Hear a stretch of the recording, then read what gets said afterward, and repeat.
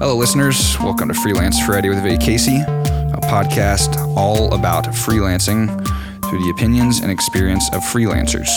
And previously, I've had pretty much full-time freelancers on the show. Kind of decided to change that up a little bit because while I think it's great to hear from people that freelance full-time. There are plenty of freelancers that are full-time that aren't full-time freelancers, and I think there's a lot to be learned from them, especially because a lot of times those are the people that are going from working in a job or an agency, trying to get out of that and be out on their own.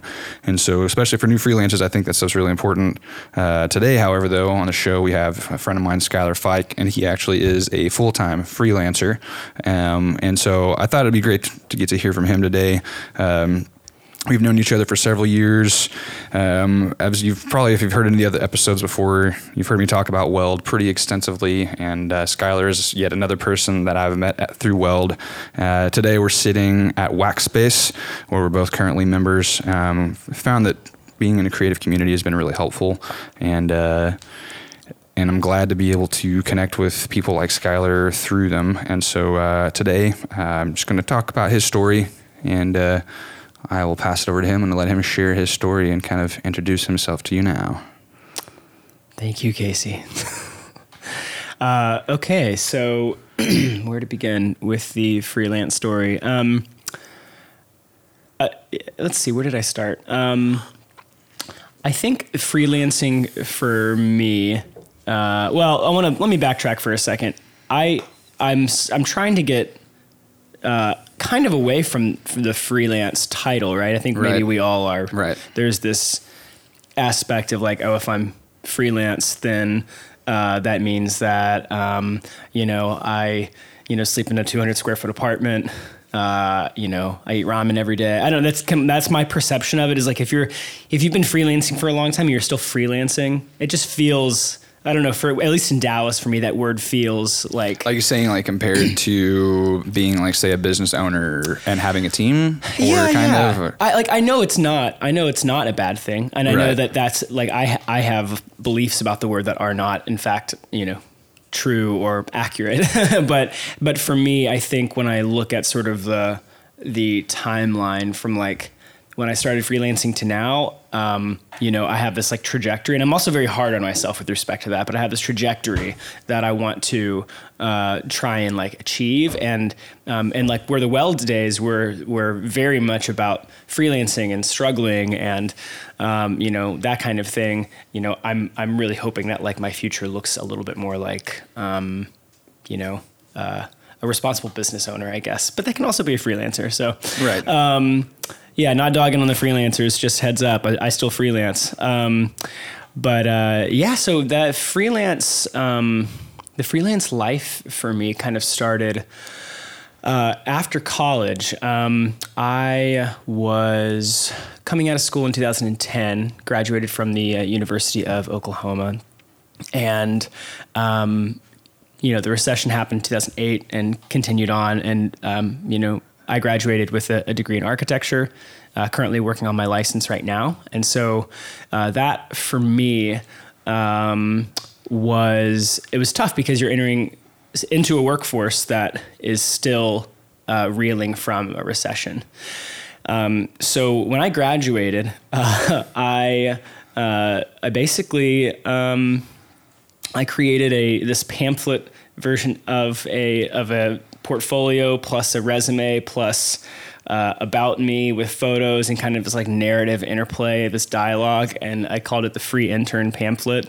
Basically, to make a very, very long story short, a mentor of mine, I called him up one day and said, "Hey, I'm going to be applying to some jobs like Banana Republic and like just some retail jobs, just because I can't find anything within architecture and the internship that I had before, they weren't offering any jobs." And so I sent him an email, asked if he'd be a reference, and he called me immediately and said, "Don't do that." He said, "What you need to do is look up your top," I think he said like 3 or 5 architecture firms that you'd want to work for, and go to them, walk in their front door unannounced, and introduce yourself and tell them that you'll work for free and see what happens. And I was like, and now having freelanced and been a business owner for a while, I don't really agree with the idea of free work, but like at that time, there was a really necessary component, I think, to doing what he said. So I put together this pamphlet that had within it all of, academia, resume, work, etc. And I did some research. I walked through, 500 architecture websites. I didn't walk through them. I visited them on the interwebs. Virtual walkthrough. I did a virtual walkthrough of them. Well, but I was really surprised. None of them had really great websites. So there was like this automatic, like I could narrow down pretty much the one that I wanted to work for by whether or not technologically they're at least relevant. And by that, I mean, they had a website that was not Flash or just straight HTML. Like they actually seem to care about that stuff, which is funny because I've talked, like I feel like the branding and that kind of stuff, like it plays such a big role in communicating who you are as a company and talking about that stuff. And it's interesting to hear because I think as a consumer that it's really important because it's like your first foot forward or how people are going to perceive you and see you. Whereas if you have a good website, then that's like it kind of paints a good picture of your business. But I never thought about that from the perspective of like a potential intern or somebody or like an employee vetting. Oh yeah, totally. It was very strange to look through and we're talking 500 to 700 websites, between the Dallas and Fort Worth architecture, firm market, if you want to call it that.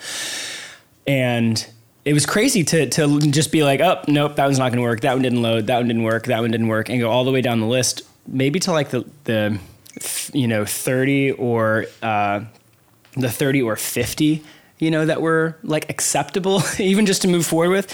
And then from that point, I looked at, their About Me page, who they were as a firm, what they believed in, what they, like the kind of work that, of course, they produced. And I mean, of course, the work they produced was important to me. So that was the next thing. But then looking at who they were as people, what their mission was also important.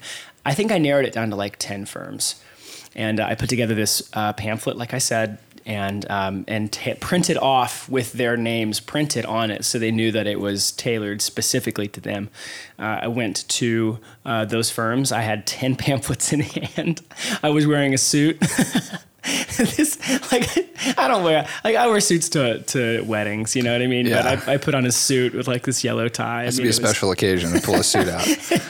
I should have had a boutonniere on.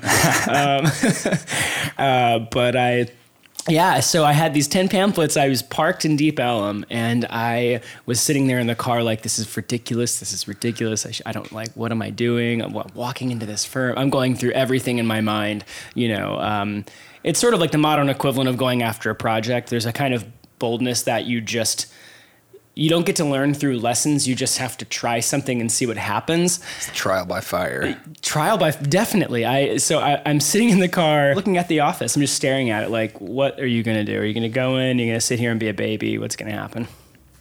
And so I get out of the car with their, tailored pamphlet, left the 9 in the seat, thinking, okay, first one's a failure. Just keep pressing on after this. Go to the next 9, see what happens. And I walk inside. The first person, I remember him, Ryan, was sitting, or Andy, I'm sorry. Andy was sitting right there at the office. I didn't know he was Andy at the time. I didn't just know he was Andy. But I walked in and I was like, hey, here, I handed him the pamphlet. Because how do you start? Hi, I'm Skylar. I'd like to work for free. What do you say? Yeah, who do I give this thing to talk to about free stuff? Yeah, I have this piece of paper. Do you want it? I had my portfolio and my resume printed out and everything if they were ready to interview me, but I wasn't really sure that was the direction it was going to go. I just thought I'd hand it to them and they'd call me back or something. And so I walk and I go, hey, I don't know if you guys are looking for anyone to work for you or whatever, but here you go. And so I didn't want to say I'm free, so I just handed him the pamphlet where it says boldly at the top, free intern. And he goes, okay, hold on a second. And so he takes it and he stands up, and I'm just sitting there in my suit, like looking at this office of people staring at me, and I'm like, hey everybody, what's up? Yeah. Hey, good office you got here. I don't know. So he walks back, and then a guy named Dan Fennell, pops his head out and it's like, "Hi, I'm Dan."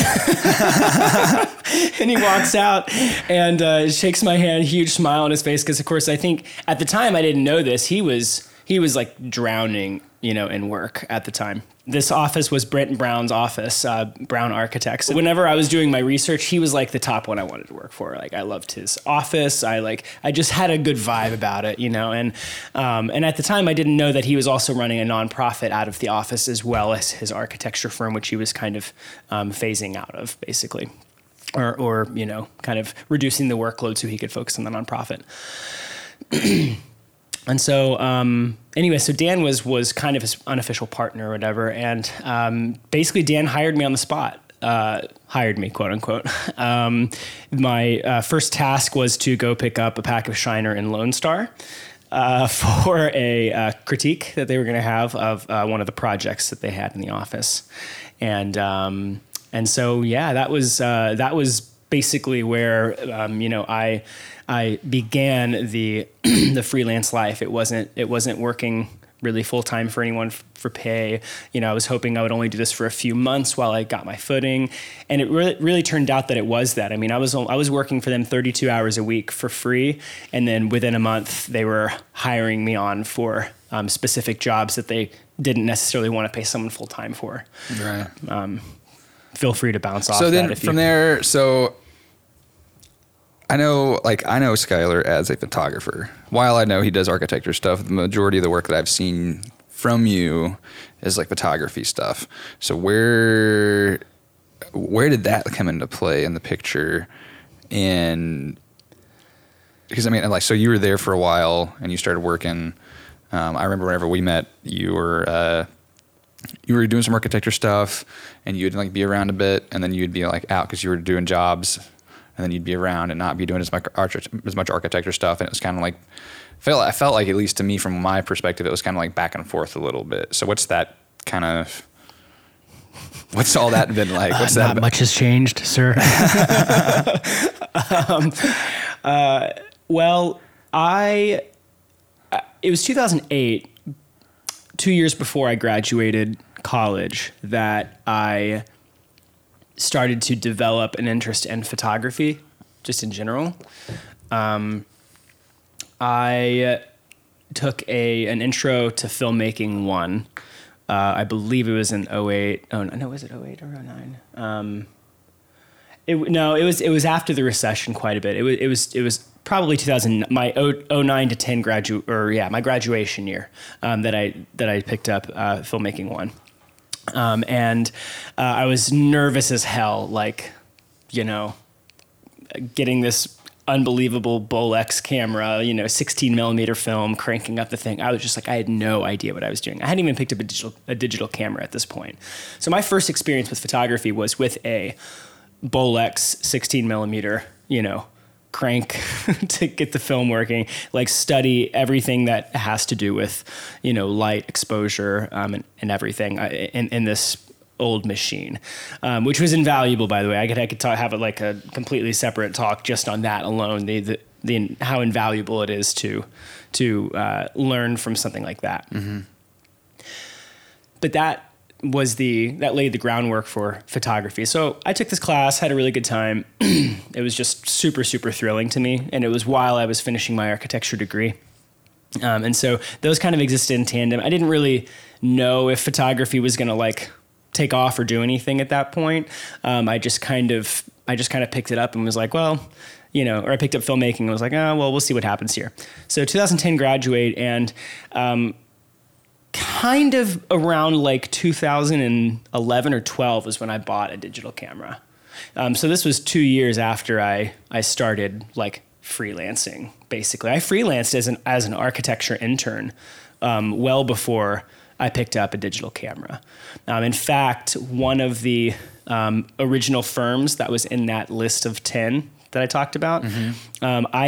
I converted that free intern pamphlet to a cheap intern pamphlet, which is how I got the freelance job. So 2 or 3 months in, I was just like, you know what? Let's see if this works in a cheap realm. So instead of being free, I'll be cheap. At least they're paying me.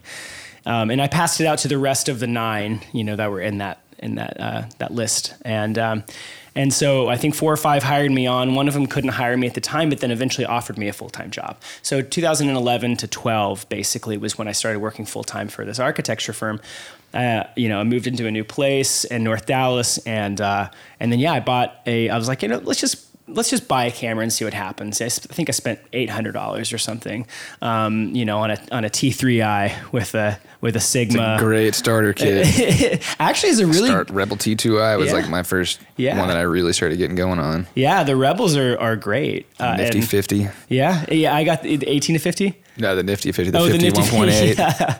I bought. I think I was like, I'm not getting this Canon stock lens, so I got the Sigma 18 to 55 or something, which is great. I mean, like, I have photos from that I'm like they're still some of my favorite photos. They're precious to me. So anyways, sorry, I'm not trying to like elongate the story too much, but effectively I just started shooting like my dogs, like the dog, Jet, that was just in here. We'd go into the side yard and I would just like take pictures of him and be like, I feel ridiculous. This is so stupid. What am I doing? But I just kind of kept trying, and people asked me to shoot just things that, didn't pay and sounded kind of fun. So that's kind of where that started. And then, long story short, I lost my job, the job that I had full time, and I moved to Maryland for a year. And when I was there, there was a family who the wife was a wedding photographer, and so she basically heard that I had a camera and wondered if I wanted a second shoot. And so she saw a lot of I guess passion and desire in me to continue to shoot and to just keep trying stuff. And so. And she also said, hey, you need to upgrade, your camera. So I upgraded my camera and started shooting with her a lot, and she started paying me. And so that was kind of the intro into like, maybe I can be a photographer. Maybe I can do this and, make some money. Had you had any idea or thought of doing it professionally before you started shooting stuff with her up in Maryland? I think I want to say yes, but... I think I just knew that, the extent of the yes to that question was knowing that architecture could not be the only thing that I was going to do. Okay. And that had to do with the recession, that had to do with the job market. In 2006, I would have told you that I'd be at the same firm working, the rest of my life, to, be top 40 under 40, making, $1 million a year, working for a huge firm. That's where I would have said in 2006. And they guaranteed me a job. They said, you have a job when you're out of college. So not only not having a job when I was college, but being forced into a position where I was like, how the hell am I going to find work? Like, what's going to happen? It totally just framed differently how I saw work, creativity, and how the world functions. There are no guarantees.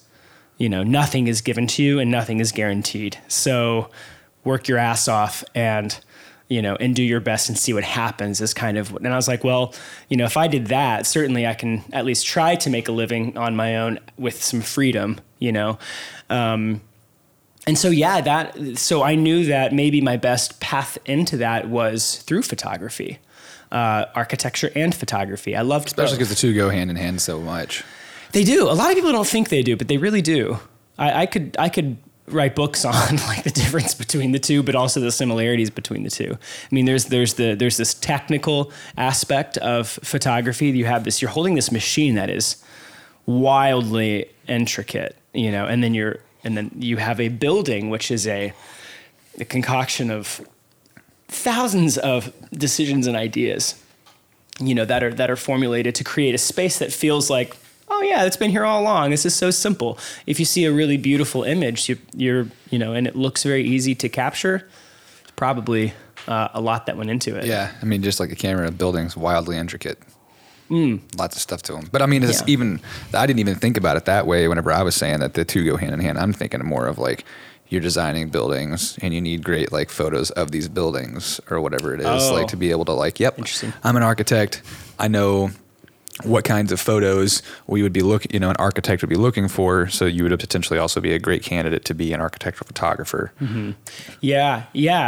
But it's funny because I don't do a lot of architectural photography. Like, I mean, I don't think I've seen any from you. Yeah. I have some of it on my old website. I have a few projects and mostly ones that like architects I worked for would hire me for, just because they knew I did photography and they knew I had an architecture eye. So they kind of like married the two in their mind. Exactly. Yeah.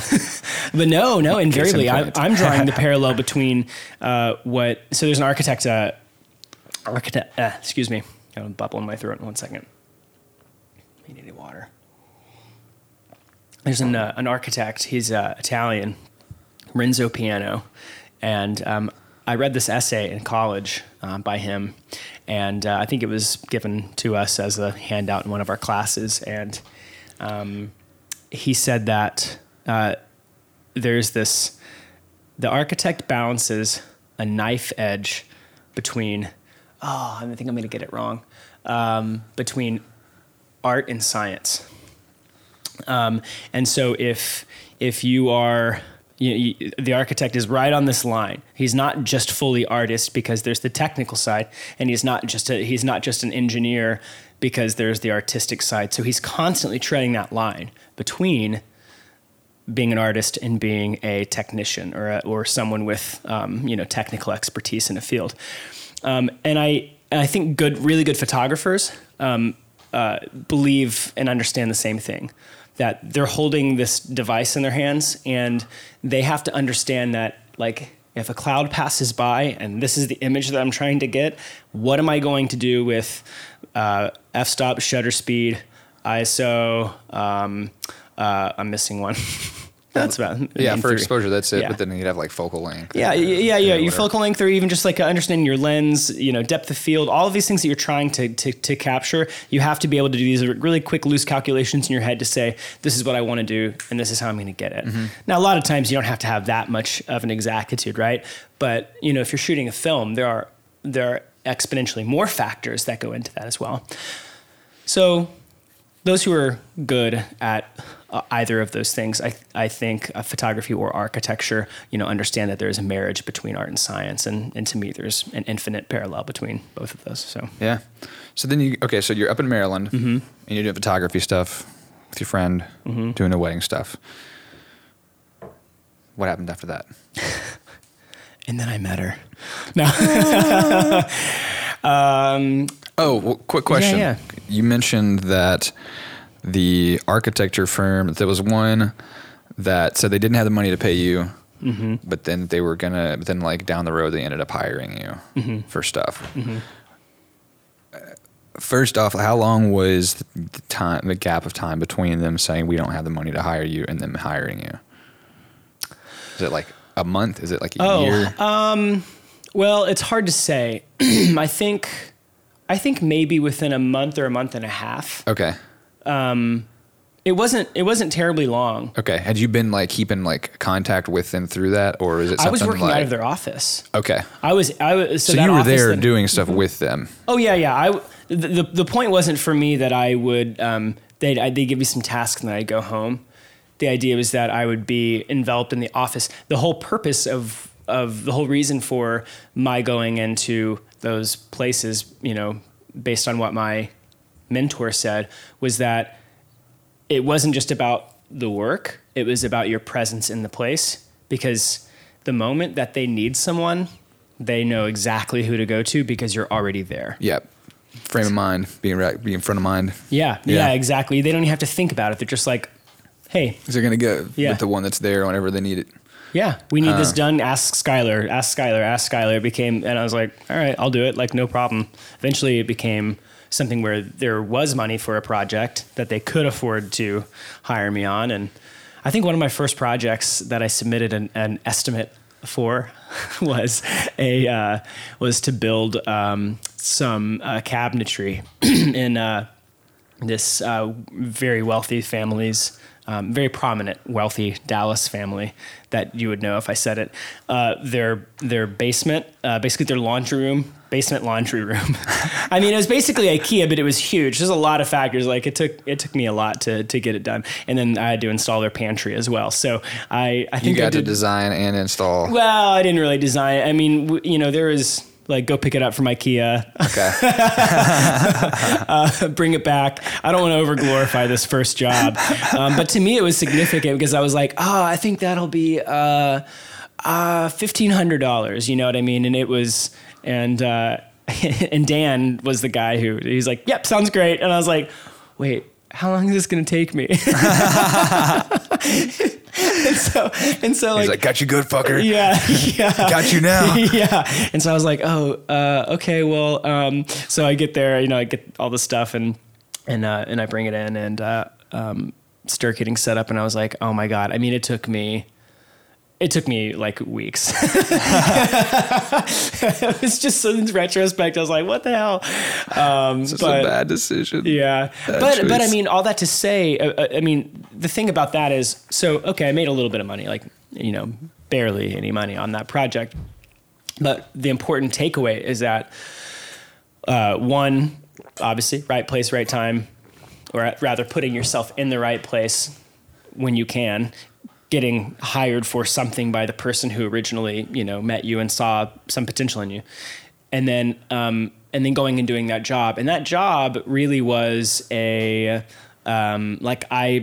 know the person to this day whose house that I worked on. Like, they knew me because the story of like free intern that carried into like paid intern that carried into guy who installed cabinetry, that narrative like played through all the way to, a full-time job 2.5 years ago that I worked full-time for the very first place I walked into again.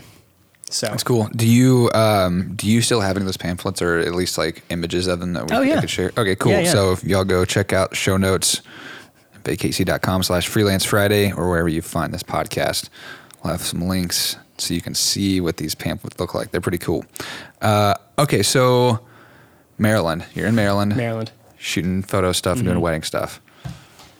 Yeah. We pick up and dive back in from there. Yeah. So I'm in Maryland, right? It's a Friday night. Well, I think if I could backtrack just a second to go to why I was in Maryland. Yeah. That I think is also a very important thing to mention. I didn't just like, I lost my job and I moved to Maryland. Like, it wasn't just kind of, A to B like that. I was fired from my job. That's an important thing for all us freelancers to know, that you will get removed from your jobs. It can happen. Yeah. And I now have a lot of respect for people when they're like, oh yeah, I've been fired from this and fired. I'm like, dude, right on. Like, we're in a little club, high five. No, and it wasn't intentional. I wasn't trying to get fired, but basically I was working for a firm, and I mean, we'd probably like disagree on some of the details here, but as I remember it, they were not willing to give me a review after 12 months. They gave me a review after 3 months, and then the year after they wouldn't give. They were like, no, we're not going to tell you what you're doing wrong or right, and we're not going to pay you anymore. And I was like, okay, look, I like working here, so at least maybe I can take some work on the side. So again, full-time, 40 hours a week, 50 hours a week, or actually, let's be real, probably 40 to 60 hours a week full-time, netting $25,000 a year. Like, I was making... Jeez. Yeah. It's not much. Yeah, I know. And I had offers from the place that I interned in 2006, 7, 8 for like 43 at the time. So for a young architect, architectural designer, intern, that difference is huge. I mean, almost $20,000 difference in salary. It's big. Which is big. And so, and I was just like, it's not that I said I didn't want that job. It was that I saw a lot of value in working on smaller projects with a smaller team, even though I wasn't making enough, a lot of money, basically. So I chose to suffer because I could. I didn't have kids. I had a dog. Yeah, you're looking at longevity. Yeah. And so you're just like, whatever, let's just roll with this.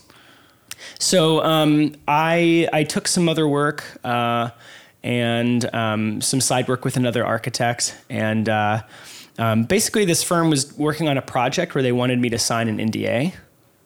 And the NDA wasn't like, we don't have to get into the legal, bullshit about it, but basically I'm not supposed to discuss this project with anybody.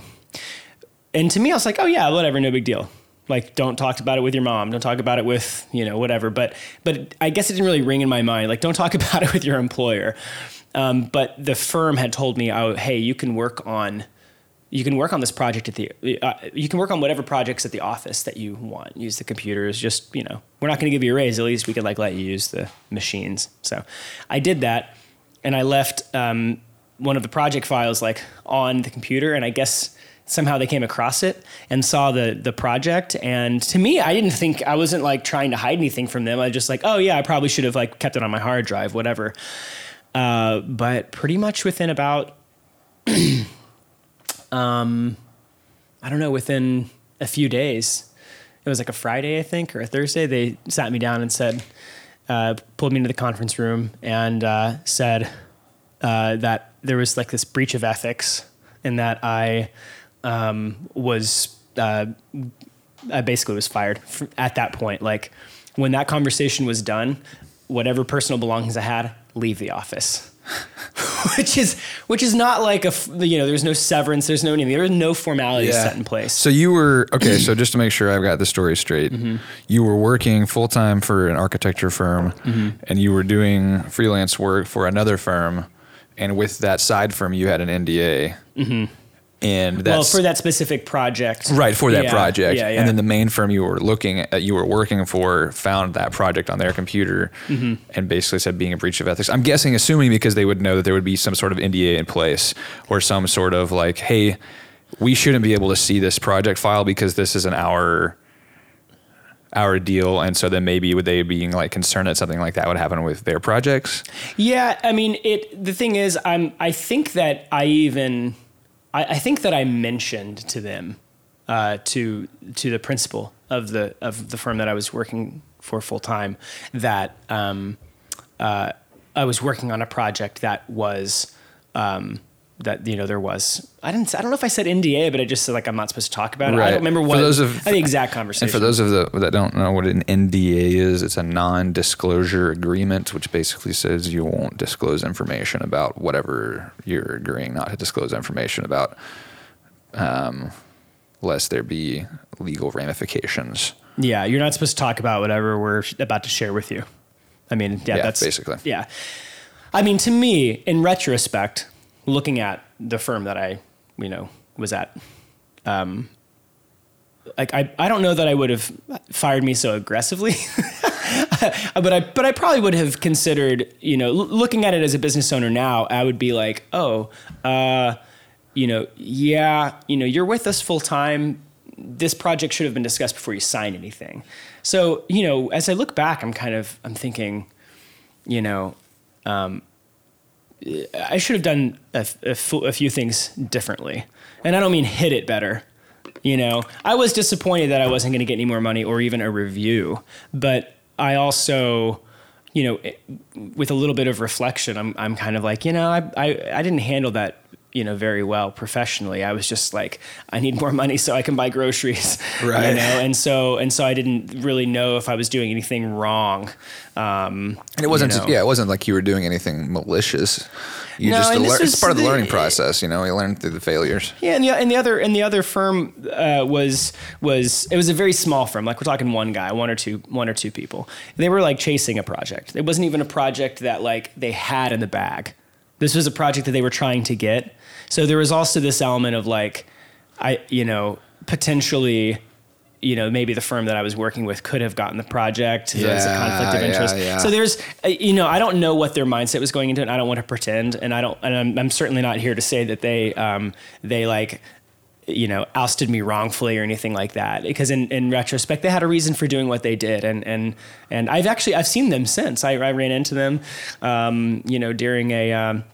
during this event in Dallas, and I saw both of the partners kind of at different times, and it was fine. It was just Water under the bridge. How are you? Good. Yeah. Good to see you. You guys remember that time I did that thing? I was such an idiot. Yeah. So, I mean, things do come back around. It took years to get to that point. I was angry for a while, but having lost my job, being completely disoriented, this is 2012, sometime between 12 and 13.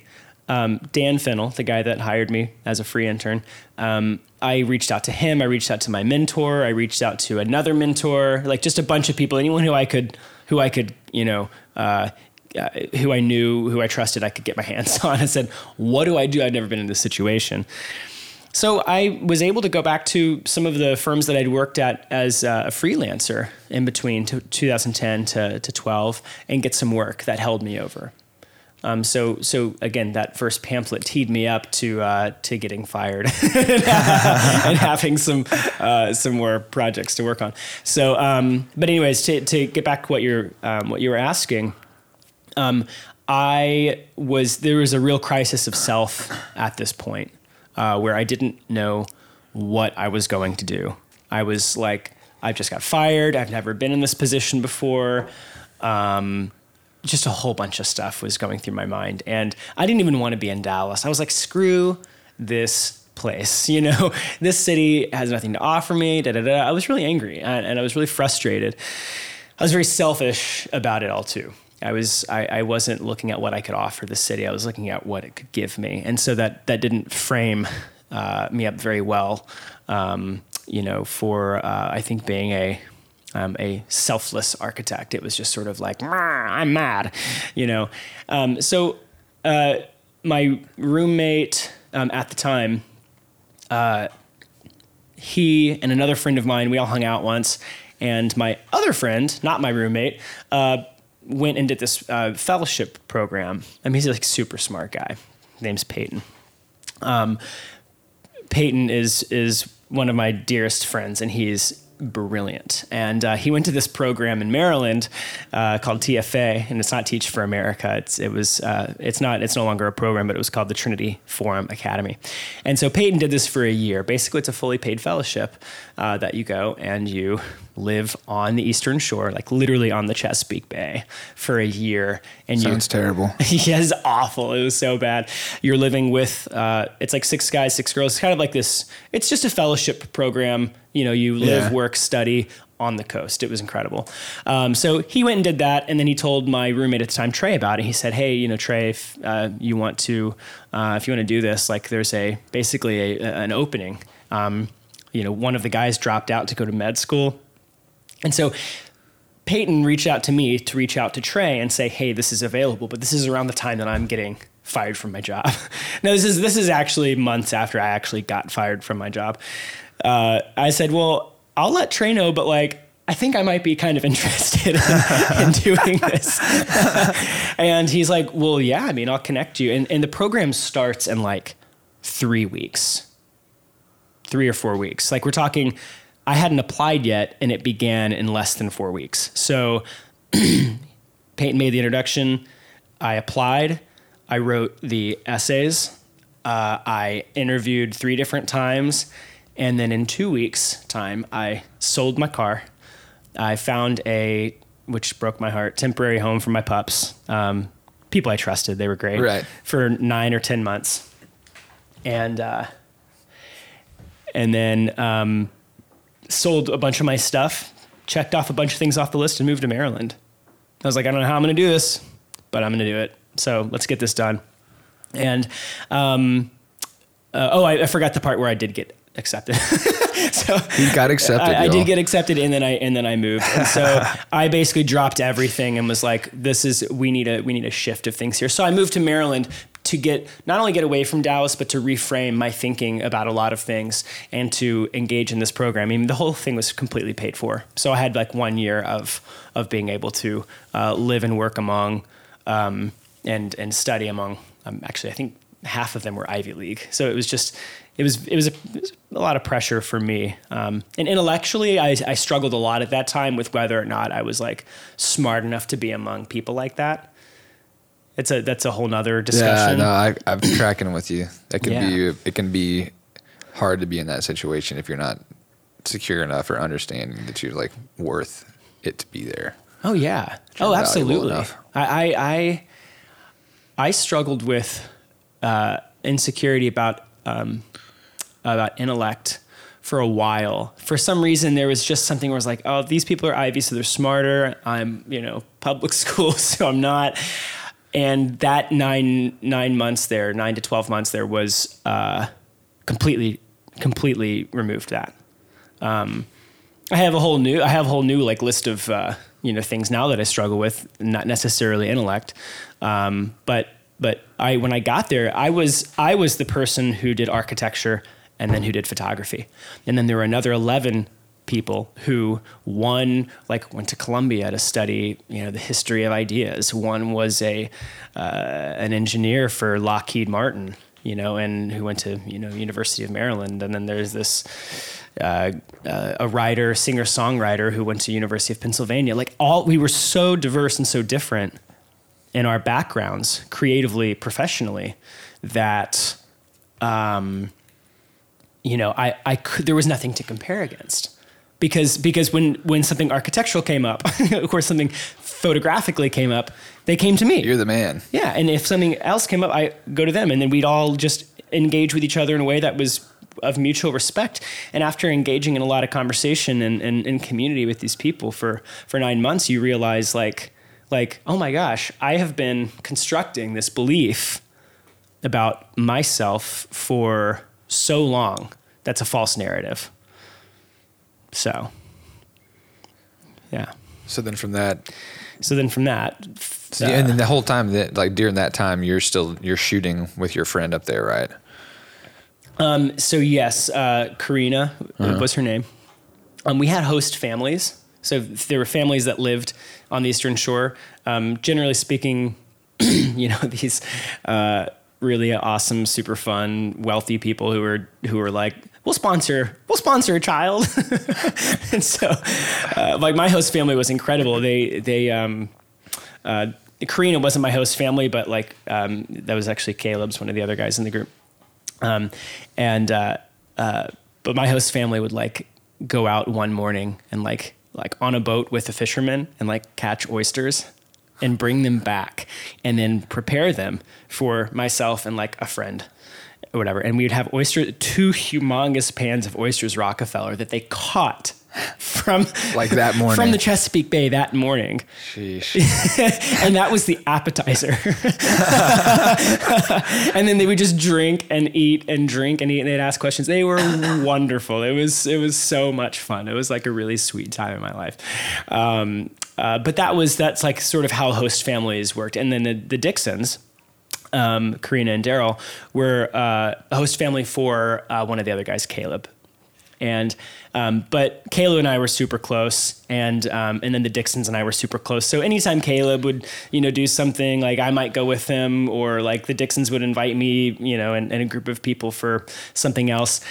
And so Karina, I think that's how she discovered I was shooting, and said, "Well, I need a second shooter for these weddings." And I mean, Maryland weddings are the kinds that you see on what's the movie? Not Knocked Up. Wedding Crashers. Okay. That's literally the politicians with you're literally in this this breeding ground of fine weddings. So she had this rockin' business, and so she had me to shoot some of these just crazy weddings, and so it boosted my confidence a lot with respect to photography, because I was kind of still in that intellectual struggle mindset of am I any good? Will I succeed? And so I just started shooting and doing what I enjoyed. And she was like, hey, these are really good. I'm going to start paying you. And I also think that you should upgrade your equipment because we need you to get a full frame camera with, a better lens. And I was like, oh, okay. So I upgraded my camera to a Mark II, from a T3i to a Mark II. And that's a camera that I used from that point up until 6 months ago when I bought a Mark IV. So that was, at least from an equipment standpoint, where it translated. But more important than just equipment. It was this, the beginning of believing that like what I was doing, not only had value, but could, help me make money and fulfill another creative, avenue for me that, I wanted to have. Excuse me. So then once you're there doing that, let's bring it back to Dallas. You come back, you end up back in Dallas. I'm guessing you finish out the year there doing the program, the fellowship program, and you come back after the fellowship program's over? Yeah. The program in Maryland ended in late May of 2013. So 6 years ago. It feels like a lot longer. It's also a very long time. 6 years. That was a good time in my life. So I'm now sitting here thinking, wow, it's been 6 years. I know. That's crazy. About the time we met. Well, and that was, so yeah, and good segue. I found Weld pretty much right after that. Not pretty much right after that, but pretty close. I moved back from Maryland. Everyone who I was in the program with thought moving back to Dallas was a terrible idea. And I kind of agree, but not really. They knew what Dallas was to me when I had left it last. Right. They just knew they knew Dallas from your perspective of Dallas. Right. Which at that time was, I fucking hate this place. There's nothing here for me. What am I doing here? Yeah. Which I get because I was there for a while. Yeah. It didn't make sense that the place that, I lost my job, it carries a different kind of weight. They don't want to see me in that environment, right? Right. They think that, and I think I agree with them to an extent. That environment was not the best thing for me. But to me, Dallas wasn't so much a place that like I just couldn't go back to. Dallas symbolized a place where I was never content. And the thing with a lot of my peers that I noticed was that they would just move to a city for no reason. And I respect them for that. It's their decision, their prerogative. But for me, making that observation, I thought, like, I see my friends they're like, I'm moving to New York, and you're like, why? And they're like, I don't know. It's just like Dallas is just not the place for me. And you're just like, okay, like there's no real reason that you're doing this. You're just doing it. And it's like, okay, so what is the reason? So what is the reason? And then what is it that Dallas isn't that you need that will make it the place for you? Like, oh, this absolutely, is it. Absolutely. Like what is it that you're missing that you need?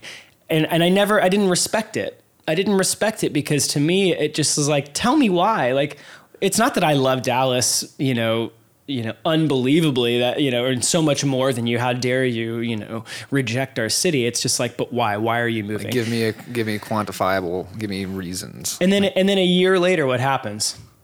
They're back in Dallas because they're like, oh, it's just really expensive. And you're like, yeah, I could have told you that. You know what I mean? And then, now living in the suburbs and having children, and you're like, okay, like that's not what I want. So Dallas was this place for me that I was never content. And to me, it didn't make sense that I would move to a new city because I wasn't content. Excuse me. And so just to move to New York or to move to Seattle or to move to LA or whatever, to me meant that I would be trying to find hope in whatever city that I went to versus having a reason to do it. I was no better than my peer who wanted to move to New York if I was living in Maryland and wanted to move to Seattle. Wherever, choose, insert city. Right. So I was like, I know that you guys don't necessarily agree with me going back, but to me, it's very important that I learn to be content in a place that I was never content. And the moment that happens, is when I think I'll be ready to move to another city, because I won't be looking for it to fulfill me. I won't be looking to the city to give me something. I will be looking to the city to be just the place where I'm at, that I'm doing the thing that I want to do. So, long way of saying, I moved back to Dallas somewhat reluctantly, but also knowing that, because remember, I wasn't content yet in Dallas. To me, I was moving back to the place where I was not content. So you're like coming to fight your demons. I was coming back to be like, all right, Dallas, let's do this. And so I started freelancing. I think someone connected me with an architect, or they reached out to me to do freelance work, and I started working pretty consistently for another architect in town. This is 2014. So I was working out of my bedroom. Basically in my house. I had like my desk set up next to my bed, and I was attempting this like freelance lifestyle out of my bedroom, which, to any freelancers listening right now, terrible idea. It's you will fluctuate between two things: what is in the refrigerator, and if I take a nap, it'll make me more productive. That, or you'd be like me, where it's like you wake up and the first thing you think about is work, because you see your computer and you can't stop thinking about work, because it's always, the desk in your workspace is always right there. Oh yeah, yeah. So it's like no different than like being in architecture school and you try and set up a cot underneath your desk. You're like laying on your back, looking up at the place where you do all of your work. Yeah. And then you enter into this vicious spiral of like self-loathing, and then you don't sleep at all. Why can't I never stop thinking about work? I just want to break. Yeah, I just want to sleep, and it's oh like, shit, I gotta export that stuff. Gum underneath your desk. That's why. So sleeping in the place where you have your desk is a terrible idea. Yeah, you got to create separate spaces. Yeah, if you're fortunate enough to have some like 2-bedroom apartment, which you probably aren't if you're freelancing, move your desk in there, or find a place like a co-working space, front the money, because I promise you, like the difference. It's like if you're in your bedroom and you're working, and you like are not productive and you're not getting anything done, you're not making any money at all, right? But if you are working for if you're working in a location where there are other people working, then you're actually getting some things done. I promise you will make your money back enough to pay for that desk space. Well, and I've heard the argument before, well, no, it's too expensive. I just go to coffee shops. I'm just going to go do that. And it's like, dude, you're going to buy a coffee. You're probably going to buy a couple of coffees. You're probably going to buy something to eat. You're spending 10 or 20 bucks right there. If you go to a co-working space, it's going to be probably that much or less a day. And you're going to get the coffee and you're going to get the other stuff. And plus just having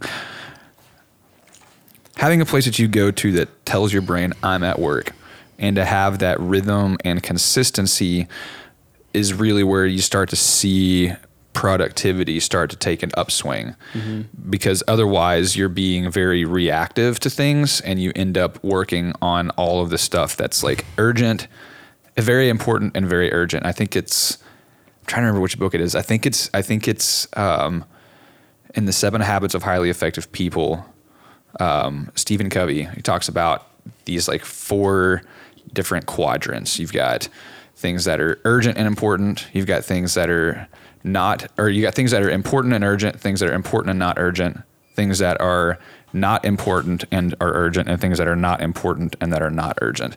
And then basically you really want to spend, ideally you spend most of your time in that sector that's like working on things that are important but not urgent, because it allows you to like really think things through and be just do a good job with stuff and keep your head on straight, basically.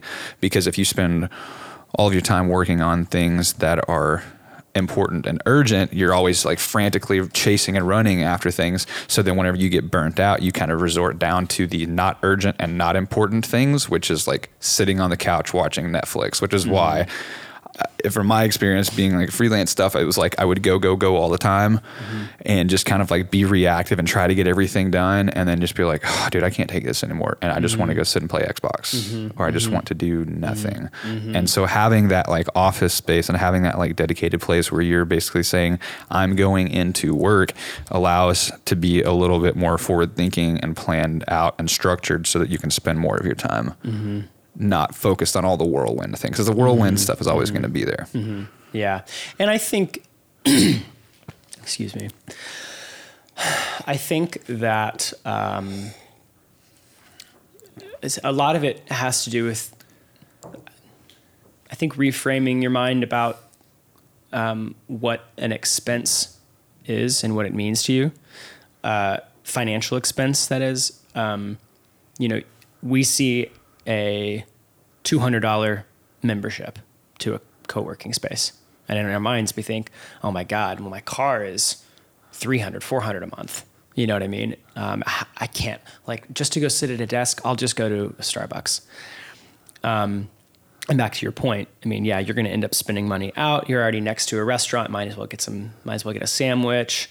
Okay, bounce to your next coffee shop. That's $8 probably. Before you know it, you spent $30 or $40 that day. Day, not that month. Right. Plus the gas and the time. And in your mind, it's a penny wise, pound foolish thing. You're like, oh, well, I mean, it was just like $20 or $30. I mean, if I was going to go to co-working space, it's $25. And it's like, but I got a sandwich also. Yeah. And it's like, yeah, but the difference is you're putting yourself in a position to be around people who are doing similar things, who are struggling in the same way, maybe, you don't know, who need, let's say you're an accountant and you don't want to work for the man. Well, you being a freelance accountant, there's a good chance that someone that you're working next to is going to need an accountant. And, before you know it, 2 to 3 hours of work for one person has covered, plus some, your membership for being there. So, when you and I met, I joined Weld as a result of working in my bedroom.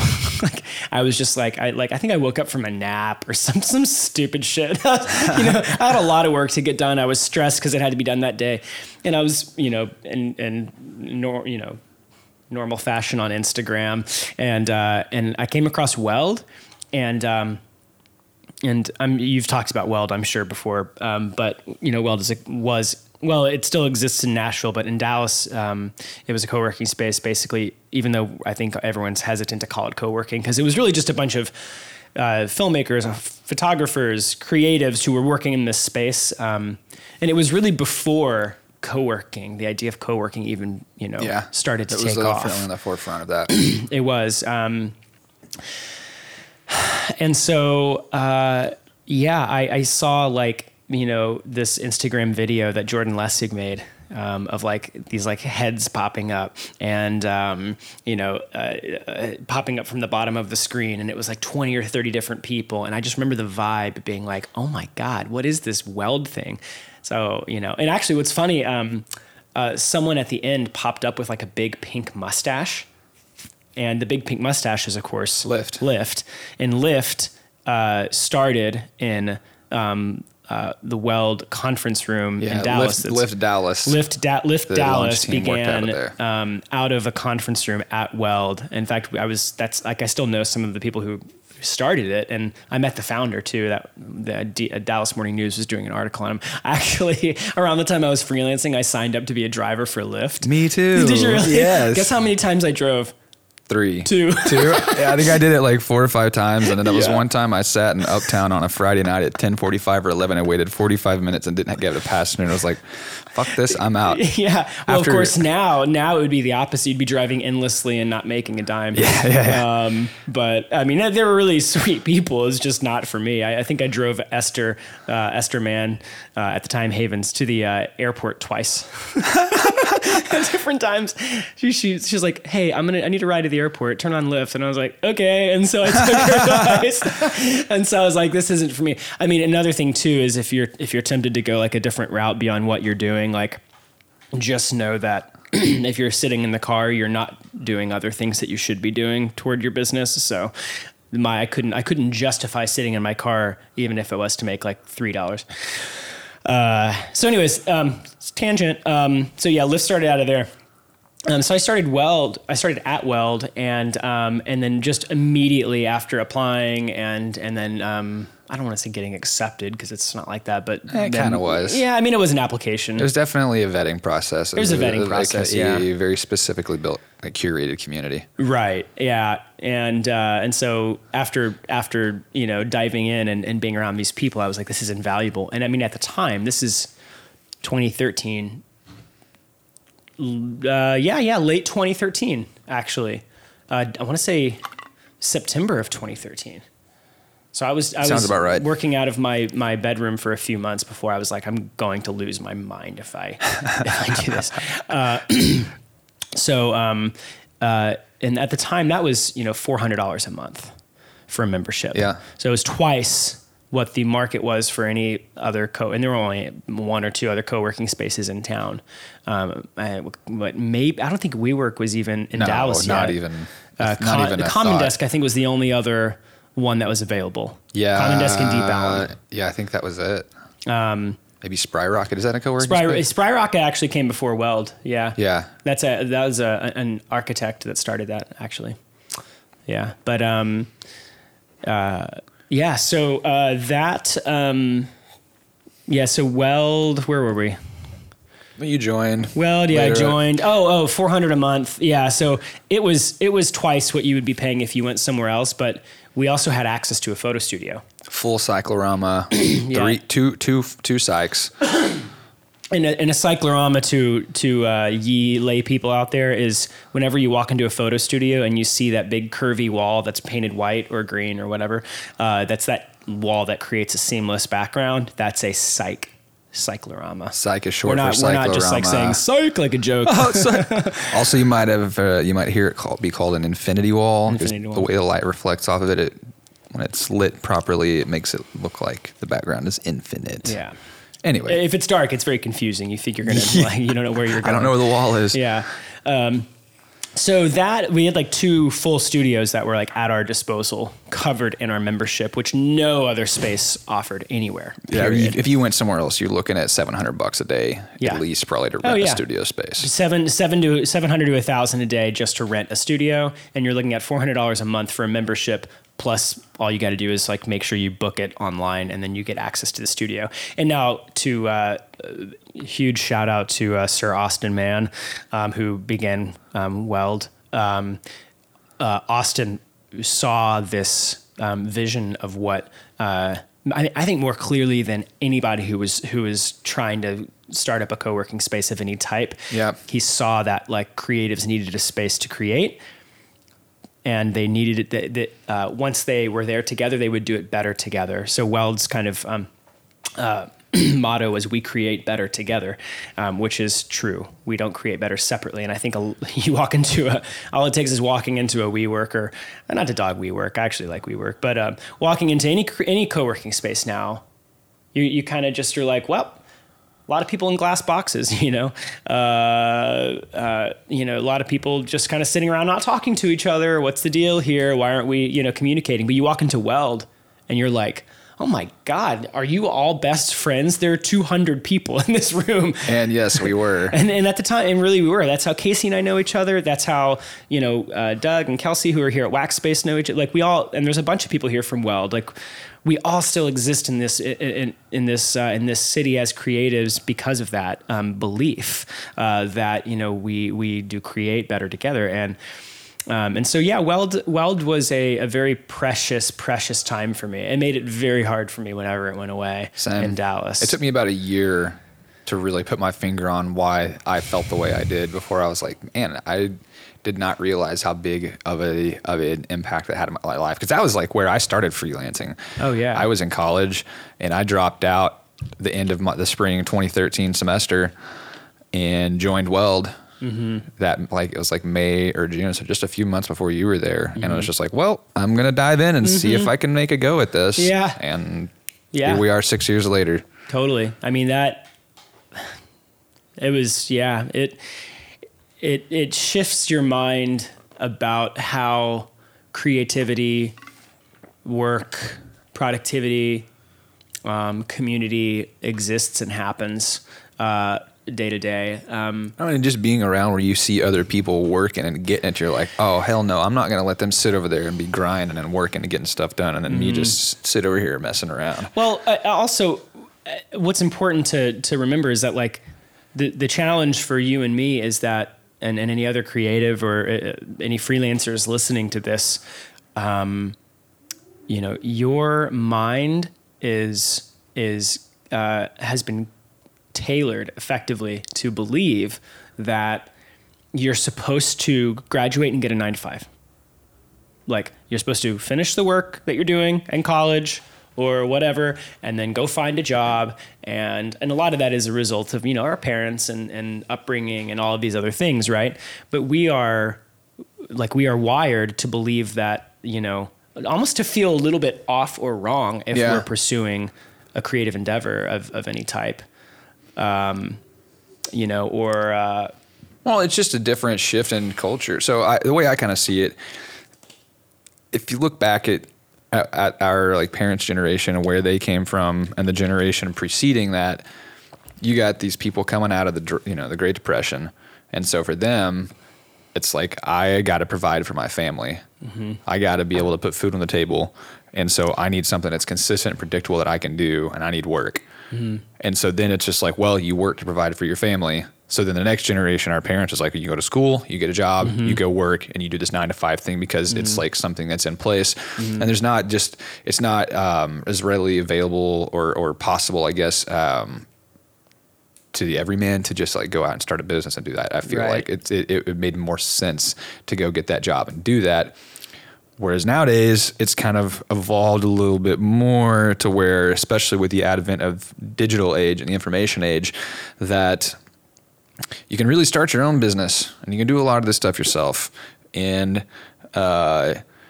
just the kind of mindset has changed a little bit. And so I think what we're seeing is kind of that clash of two different worlds between the generations and having to kind of like figure it out for ourselves. Oh yeah, absolutely. I mean, and I don't think it's any coincidence that people are just like, I'm going to quit my job and do what I'm passionate about. Like, I don't think there's a reason that places like WeWork are exploding with offices everywhere, because people are hungry to finally do what they want to do. Yeah, they're realizing that they can actually make a living and eat doing the thing that they're passionate about. Now, I think I also want to be like very, very careful to say that, this idea of like, do what you're passionate about, do what you're meant to do. Like, it's an easy like spiral to get into, that you deserve anything. Yeah, it is. So I want to be cautious to say like, yeah, just get out there, do it. Like, you got this. Like, because the world doesn't really work like that. I mean, it does and it doesn't. You live in America, probably. If you're listening to this, there's a really good chance that you are an American citizen, or you have immigrated here and are like, maybe you've got a visa, maybe a green card, maybe you're working, but the point is like, you're in America, and the American way of thinking can often be supporting of this idea that you are great, wonderful, exceptional, and deserve everything that the world has to give, while neglecting what exists outside of these borders. And so, like, I only say that as like my little, I'm going to like insert that because I think with the right mindset, you can go into doing what you love. Yeah. And it's definitely not a deserved thing. You're right about that. Like, I wouldn't say that I deserve to get to do the stuff that I do particularly, but I'm very fortunate to. Mm-hmm. Like, I'm very thankful that I get to do what I do, but it's not something that was just like handed to me like, oh, you did a great job, you deserve this. It's like, nah, dude, we work our ass off. Mm-hmm. We are perpetually unemployed people. Mm-hmm. Mm-hmm. And for us, somehow that means freedom, because we don't have to go clock in and out every day. Mm-hmm. And if there's a day where projects aren't there, and there's other stuff to do, I can stay home and clean, or I can work on that personal project that's going to help me get the next job, or just to be more fulfilling to me. But freedom to some people is knowing that when they're not at work, they don't have to think about work, and that they have that time, and knowing they're going to have the money there. Anyway, so you're at Weld. You joined Weld. Yeah. Okay, can we go back to that really quick? Because I want to respond. That's a very good point. One thing that has shaped a lot of how I think about hard work and dedication, passion, responsibility, duty, all of those things. Yes, I said duty. Are my parents, both my step parents and my birth parents. Is that weird to say, step parents and birth parents? Is that, only if you make it I wanted weird. to say regular, but like my step parents are also regular. But anyway, all four of my parents. I won't get into the specifics of the family dynamic there, but what I will say is that what I learned from that is there really is something to be said about structure and longevity, and not just being an addict of the impulsive and the immediate. I'm learning this right now. I'm not perfect at it at all. I am constantly trying to grapple with this idea of what does it mean to be structured in your work, and what does it mean to be free flowing. Because if you're a freelancer, you're going to be doing a lot of things that you don't want to be doing. You have to know that, like, you're going to have to send invoices. You're going to have to learn how to write better. You're going to have to learn how to go after projects and be proactive in a way that feels uncomfortable and awkward. And it doesn't just mean that, like, once I freelance, everything that I do is exciting. If you want an exciting job, or where you get to do the things you love all the time, you should just go get a job at an agency. Yeah. Get you a 9 to 5 where you don't have to think about the other stuff. Yeah, absolutely. And again, there's nothing wrong with that too. It's like go and find that thing that supports that. But to do it on your own requires a lot of grit. I mean, how I would compare it is as an architecture student. We have, architects and architecture students alike use a lot of trace paper. So not like, your 4-year-old trace paper where it's just like a sheet and then you kind of like trace and sketch on it, and you're like, I made a picture, You've got rolls of white or transparent yellow trace, and so you roll these things out and you sketch on it, and there's a real free flowing nature to like rolling that sheet out and drawing and like coming up with a house, right? Like I want the bathroom here, I want the kitchen here, I want this to look like this, I want it to have this feel. It's sort of the same feeling that you have when you like dive into a computer program that allows you to build your house, and you're like, it's got a movie theater, the shit that everyone's like dream home has. Like, some people have showed me like, I want to build this house, and I'm like, that's 500 square foot. Good luck. And your house, my friend, is like 10,000 square feet. So just do the math. What do you do? Oh yeah, okay. Well, your job will not support that. But as an architecture student, there's a real like excitement about diving into the project to begin with. Okay, you unroll the trace, you start sketching out ideas, you're writing some things, and it is exhilarating. Okay, it is so much fun to begin doing that kind of thing. Like, starting a project and really diving in is so exciting.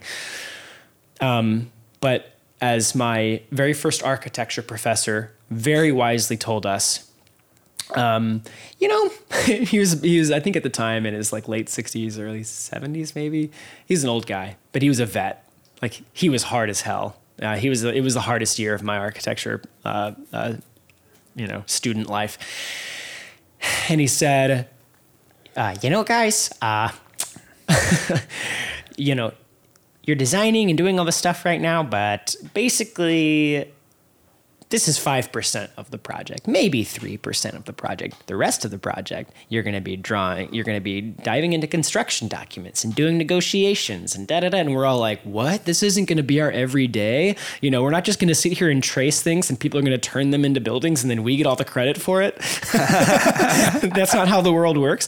And it's like you get out into the real world and you see, whenever you're designing a house, for example, you don't have a lot of time to sit there and like mull over and rest on and like lay in the glory of hundreds of ideas while other people are like putting in the hard work. You have to get your ideas on paper. You have to present it in a way that the client gets it and understands it, and then you have to share it and hope that it sticks. And then from that point, 95% of the project is you developing construction drawings, picking materials and like doing all the things that are very, very specific to the project that really carry most of the weight.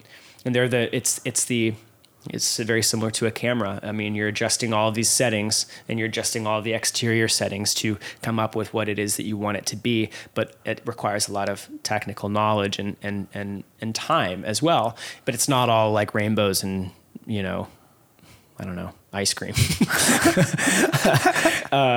So all that to say, for me, the struggle for me has always been, how do I remain structured? How do I remain free flowing? And where do those things exist? And will I be able to eat and pay my rent as a result of it? I feel like I'm only now coming out on the other side of that. It takes some time. A lot of time. I remember when I first started, because I feel like I'm coming out the other side a little bit myself. And, that could change in 6 months and be like, oh, just kidding. The bottom fell out again and I'm in a valley. I don't know what's going on. Mm-hmm. But I remember when I first started and I would hear people talk about, it takes a couple years to really get your feet under you and kind of get going. And I remember after like 2 years or 3 years, I was like, oh, I see what they mean. Yeah, it does take some time, but I'm kind of starting to get there. And now like I said, just over 6 years, I'm like, oh, it really does take some time. And I feel like it's just going to continue to get better with time. And longevity is really where it's at. Let's go back to Weld. Okay. So now we're at Weld. Let's go ahead and pick that up. And at some point, I'd like to find out where $100 Headshot comes in and how that kind of stuff and where. I was kind of hoping we get to the end of this and not have mentioned a single business name. No, I'm kidding. Yeah, so $100 Headshot actually started from, actually the conception of it was around the time that I started at Weld. I mean, it was 2013, 2014. I mean, it was pretty quickly after. I noticed that a lot of the other portrait photographers, in the space at Weld, were charging, a lot of money for portrait sessions. And what I noticed too was that there's a market of people who couldn't and didn't want to spend $400, $500, $600 on Headshot. So I was like, one, I'm broke, and let's experiment a little bit and see what happens. I basically just on my SkylarFike.com website put a little like link at the top that said, headshots or $100 headshot and whatever. And the goal was, since I had the studio at my disposal at Weld, was to just book it for an entire Saturday. And in that entire Saturday, book, one session every hour at $100. So at the end of the day, if I booked 8 to 10 sessions, then I would have $800 to $1,000. It was very mathematically, it was like, I'd be willing to work an 8 to 10 hour day at $100 an hour. Now let's be real here. That 8 to 10 hours, then you're editing, right? Then you're corresponding with clients and sending things out. But at the time, it was still very simple. Someone wanted a headshot, they pay $100. They came in, I took their headshot. I give them the deliverables were insane at the time, by the way. 5 photos, fully retouched. If they wanted extra photos, I would just give it to them. There was no structure to it. There was just, here's your session, here's where to go. But I threw out the idea to a few people just to see, and they were like vehemently opposed to it. My photographer friends, for the most part, were kind of like, I don't think it's going to work. You know, it's too cheap, all this other stuff. And I was like, now I listened to some of that advice because eventually I did have to change, you know, what people received as a result of the service. But yeah, for the most part, I was just charging $100, and the very, very, very, very, very first $100 headshot session was a completely full session. You know, and yeah, it was a really big success. And I was like, I thought I was only going to do it once, make you know $300, and then like peace out. And no, it turned out to be really good. In fact, King Richard Ross, as he is in my phone. Ross. Yeah. The Rick Ross, Ricky Rose, one of my closest friends, was my assistant that day. And if you know Richard is no longer anyone's assistant. No, Richard probably has many assistants now. Richard has many. Yeah. Richard would still be my assistant if I asked him, and I would still be his assistant if he asked me. But there's no euphemism there, by the way. There was from me. There is for you. we're each other's assistants.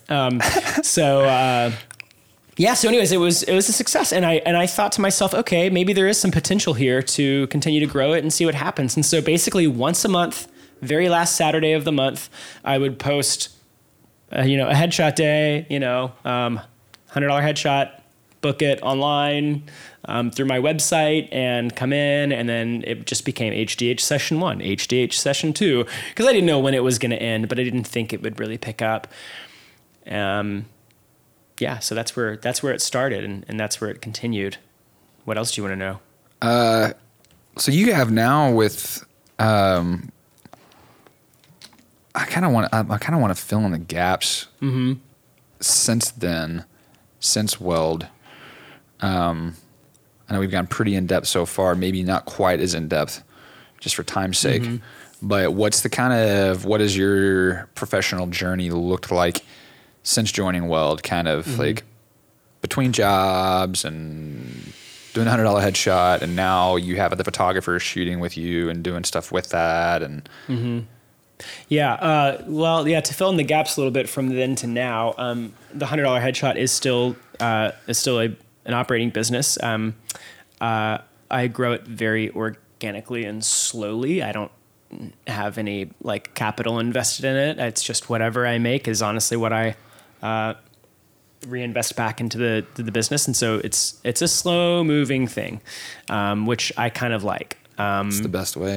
Well, I also have there's architecture, Skylar Fike Studio, which more formally I started in the last year or so, just a place to start putting my architecture work. And now, just to be clear, I'm not licensed as an architect yet. I'm finishing exams, or taking exams. They're not near finished, but I'm taking them currently. Once I become a licensed architect, that'll be, there. But I do have architecture work, and so I also have commercial photography work, and so those two things supplement in such a way that allow me to develop the $100 headshot in a way that I don't feel like pressed to take on, debt or money. Right. But that's not to say that from 2014 when I started it. To now, that there haven't been struggles and changes in work. And so I've actually worked 2 full-time jobs since then, over the course of about 18 months to 2 years, along with doing $100 headshot and then commercial photography when I could. No, I'm sorry, 3 full-time jobs over the course of 2.5 years. 2.5? Yeah. So one was for an architecture firm. I went back to work at a small firm, and then the firm that I went into their office on Main Street, Deep Ellum, that hired me right off the bat. They reached out to me in 2016, I think, and asked if I wanted to come work full time. And so I basically quit my job at a firm that I really liked being at. I liked it a lot, but I was like, I'd always wanted to pursue something that had to do with affordable housing and in the nonprofit realm, and just to see what I could do. And so I went to work for that nonprofit for a year. Basically the same office, and for the most part, same people that I knew from 2010. So it came full circle. They called me back and worked for them for about a year. And then Mizzen and Main, Richard over at Mizzen and Main, King Richard Ross, who I just referenced. He's creative director, right? He's the creative director over there. Yeah. Killing it. And he we were at drinks one time, he and his wife and I, and we were just like, laughing. I was like, man, if I had like one desire to do anything, I'd probably like do film and photo, at Mizzen. I think it'd be so much fun to just come. And it was like, we were drinking and talking and laughing. And so it was sort of like a little bug I put in Richard's ear. And then like 2 months later, as I was going to be, quitting my job at the nonprofit to pursue freelance and start my businesses, he was like, hey, I don't know if you know this, but you said something one time that made me think. And, do you want to come work at Mizzen and Main? And it was like literally the thing that I wanted to do. I put the bug in someone's ear, and the bug actually became the inception of an idea, which I was like, it worked. That was crazy. So I put that on hold, and I went to work at Mizzen and Main for about 8 months. And, got to just do a lot of creative film and photo, complete shift of what I was doing, went from architecture to film and photo, full time for a company. I think, let's pause 1 second. I want to put an interjection. We talked earlier about like co-working and Weld and some of the power that's there. With Mizzen and Main, when Mizzen and Main started out, they started here in Dallas, and Kevin Lavelle, the CEO, or I don't think he's the CEO anymore. He was for a long time, one of the founders, officed at Weld. And that is how Richard met him. Richard was a freelancer. Richard actually originally interned at Weld and then joined Weld, and through his internship there made enough connections with people and started getting experience to be able to start his career as a freelance photographer. Started getting enough work to where he joined Weld after his internship ended.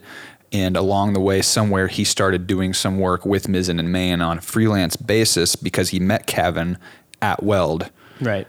Which then turned into a full-time gig and doing big stuff, and then you working with them. And so it's really interesting to see how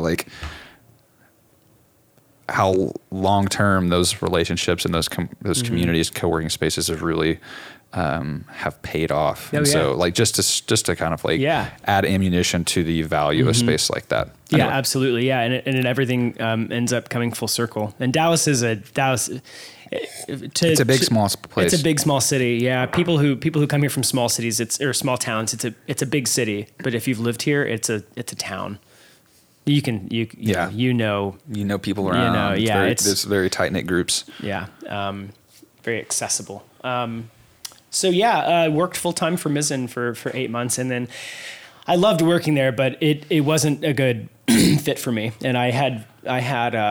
And not because of the business or the company at all. It was about, what I wanted to do. I wanted to pursue, I wanted to grow $100 headshot. I wanted to finish my architecture license. I wanted to grow a firm. And I wanted to be able to take, commercial photography jobs that seemed like fun and then kind of let those all exist in tandem with each other and see how that worked. So I quit there on a very good basis. And by the way, for anybody listening, if you're working at a job, the best advice I ever received with respect to quitting a job, don't go by the 2-week rule. Give them like 6 weeks. Like now a lot of times if you're quitting a job and going to another job, you don't have that freedom. It's like, okay, you start in 2 weeks, you've been interviewing. If you're quitting your job to do something that you can do, like depending on what they're willing to give you, just say, I want to break out. I want to do my own thing, but give them I think the nonprofit I worked at, I gave them 8 to 10 weeks. I think Mizzen and Main, I gave, I think 2 months notice. My other jobs were anywhere from 3 to 6 weeks. And one of my mentors is a French guy, Guilain Dumier. He's given me some of the best advice I've ever gotten, and he's super successful too, but he instilled in me that mindset. Give them more time, give them time. You will really foster a powerful relationship just by giving them a little time. And that has rang true every single time. these places that I quit work at hire me for other jobs. They just, the last thing that they remember was that I respected them. And so it's really important, just know going into it, don't take 2 weeks and leave unless you just really hate the place and you don't like the people there. But even then I would say try to respect them and the process and take some time. So, 8 months in, gave like 6 weeks notice to Mizzen, and then started doing my own thing. And so from then, that was, what are we in, June right now? This was almost exactly I guess about a year ago, that I quit and moved into, the studio over here, and then now at Wax Space. So I know that you have had employees and interns. Mm-hmm. I'm listening. I'm thinking, mm-hmm. What's your process been like as far as determining, being able to identify a need for that, figuring out what to delegate to them? How have you gone about sourcing them? Well, just that whole process. And part of the reason I ask is because I have never really done much of this, and I'm kind of starting to delve into it a little bit myself. And so I want to learn from you what I can, but I think it would be helpful for others as well. Mm-hmm. It's important to state this is not an area where I excel or I'm very strong. I mean, it might be perceived as that, if someone sees me with someone that I've, quote, hired. But to be totally honest, like, I don't know when the right time is. I mean, there are photographers who I work with, Elisa, Drashawn, Marshall, people who I've hired again, quote unquote, for $100 headshot, who are listed as photographers. And not to give like my secrets away here, but they're listed on the website. But they kind of just get paid per project, or paid per shoot. It's not like I've got these people full time, like, waiting to shoot. And the volume of shoots coming in isn't insane either. So, frankly, with respect to $100 headshot, it's like if something is available and they want to shoot it, then they go shoot it, and then I pay them, and then the company makes money and they make good money, and that's kind of that relationship between myself and photographers. With any assistants that I've had, a lot of times I make this decision that, like, whenever there's a lot of work, I think that I need someone to be doing a lot of things for me. And so I will find a way to bring someone on just to, like, help me do some of the mundane tasks that I don't want to do.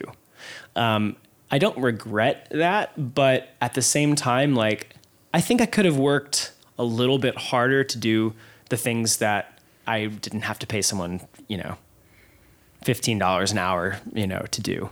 A really good example of this, one of my assistants, who is a rock star and a gem, and like, once she quits her job, like, I want her back because she's awesome. She works for Deloitte now. I'll just be honest about the numbers here. I think I was paying her, I don't know, it was in the ballpark of like $15 an hour for, 10 hours a week of work, 10 to 15 hours, and just told her to keep track of her time. What I was having her do was send emails to people, and if headshots were done, then send the email to the people, and I was just, the thing is, like, that's not where she excelled, but that's a good thing because she's way more talented than the work that I was giving her. Way more talented. I was giving her like admin jobs that just, like, she was like, look, this is easy, and it's, like, she could have been used for, like, pursuing, leads on like business clients, but I just, I didn't have my shit together, so I didn't know what to give her that was appropriate. I just felt like I needed an assistant. It's kind of this idea. I don't know. Excuse me. And she had a 3-month stint. Hired her on contract. It was the equivalent of about $800 a month that I was, paying for work. And she was invaluable. Don't get me wrong. But I discovered that what she was doing and didn't necessarily enjoy doing, I figured out how to automate using Zapier, Zapier in the show notes. Yes, put a link to Zapier in the show notes. Yeah. This is a non-sponsored. This is a non-sponsored ad. We are not sponsored by Zapier yet, but Zapier, maybe. I love you if you're listening. I think I pay for like the premium plan, the $50 or $60 a month. But literally everything from A to Z within my headshot company now, with respect to almost everything, is automated, connecting the apps using Zapier. So what I was paying $800 a month for, I now pay $60 a month on.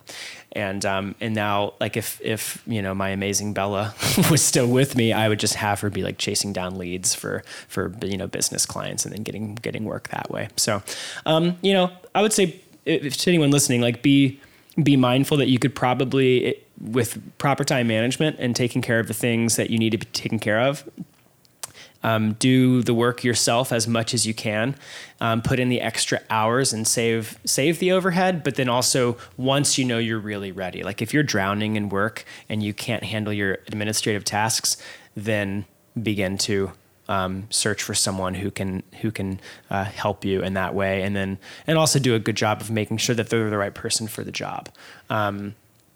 That's a huge thing, is making hire correctly to start. I feel like I've done a pretty good job of hiring correctly to start, and then finding my way through navigating what it's like to have someone working for you. I would, just from my limited experience doing it, just observational, I feel like it's definitely better to hire slowly. Oh yeah, and absolutely. Fire quickly. Yeah. Yeah. Take your time getting somebody in, but once you do, if you realize it's not a good fit, get them out. Mm-hmm. Yeah. Yeah. Yeah. For the most part. Yeah. But yeah, that's it. It's good. Yeah. Not always the case, but I would say by and large, it seems to be that way. Well, in it's such a contract freelance driven market, like you shouldn't really have a problem finding someone to do certain tasks at like a contract rate. Just make sure you have what it is that you need very clearly laid out. Don't be slow in giving them work. Like, just have things ready for them to do, because remember, they're looking to you. Yeah, they're looking to you to delegate. And something I see a lot is people wanting like the new thing, the next thing, and jumping from thing to thing to thing. And sometimes I'm like, man, this person's only been at this job for like 2 months, and they're already talking about, yeah, well, I'll be here for 6 months, then I'm going to go to this place and go over here, and then I'm going to go over here and ante up over here and do this thing to get ahead this way. And I'm like, man,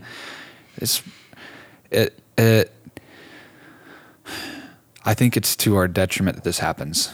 And I think we're going to get down the road and realize, wow, we should not be so quick and hasty to go on to the next thing, because there is a lot of power in taking things slow and being in things for the long haul. Mm-hmm. Yeah, transiency, I believe, is the word. Yeah. Yeah, we're in a very addicted to transient world where we're worried about commitment. And I'm guilty of the same thing. It's why I've freelanced for so long. It's because I don't want to be locked into one thing or committed to one thing. It's like, yeah, but instead you like make your own office and come into it every day. So you still, I mean, Casey, you still kind of basically do that. Yeah, sure. I mean, I learned and I'm still learning about, commitment. But coming back to Dallas and dedicating sort of myself to a city and just saying, okay, I'm here for the long haul, at least until I'm very clear that I need to move somewhere else. That to me, I think, has enabled me to be a little bit more, serious about my work. It helps to have that firm foundation. Yeah. And also it's, I can't tell you how many times I wanted to quit doing $100 headshot, like literally give it up. In fact, it wasn't a month and a half ago that I was, literally ready to shut the door after like a really, really difficult month. And people were like, why? Like, don't shut it down. Just find a way to make it work for you, and then grow. And I was like, all right, fine. I'll stay committed to this person, this thing, this entity. Yeah. And so, it's tough, but worth it if you can stick with it. Cool. Well, man, thanks so much for coming on. Is there like 30 seconds, what do you feel like people should take away from this? In 30 seconds. Or any Give me a second words? to think, and then you can cut the gap out. Let me think here. Okay. First thing is that you are not special, but you are invaluable. There is something that you do have that the world does need, and it's a win-win where you can benefit because you're doing what you enjoy and love, and the world will benefit from the gift and the talent that you have to offer. Just know that going into it as a freelancer, frame your mindset around the idea of trial and error, testing things out, experimenting, see what works, and don't be afraid of failing or not doing something well, but just keep trying your best and experimenting and seeing what you can come away with. And I think as a final note, let it be, how do I say this? You're going to develop grit, Grit. Grit. You're going to develop that as a result of working really hard and struggling. Embrace the struggle, find your way around and navigate, and be willing to develop that grit, because the world is going to be brutal at times also. So, and I love you. Yeah, that's it. Thanks for coming on, Skylar. Mm-hmm. Thanks, Casey. If you enjoyed this show today, and took anything away from this, would you please let me know? And there's a few ways you can do this. You can do this direct messaging me on social media. You can leave me just a smashing, amazing review on Apple Podcasts or wherever you find this. Most likely Apple Podcasts. That's very helpful. Or even just sharing it if you know other freelancers that might take something away from this. And then lastly, if you know any freelancers that you think would be a good fit to be on Freelance Friday, I'd love for the suggestion. And at the end of it all, thanks so much for listening, and talk to you next time. Freelance Friday is a Vacasey production. Vacasey is a freelance content creator based in the United States and available worldwide. Vacasey. Big production value, freelance agility and scale.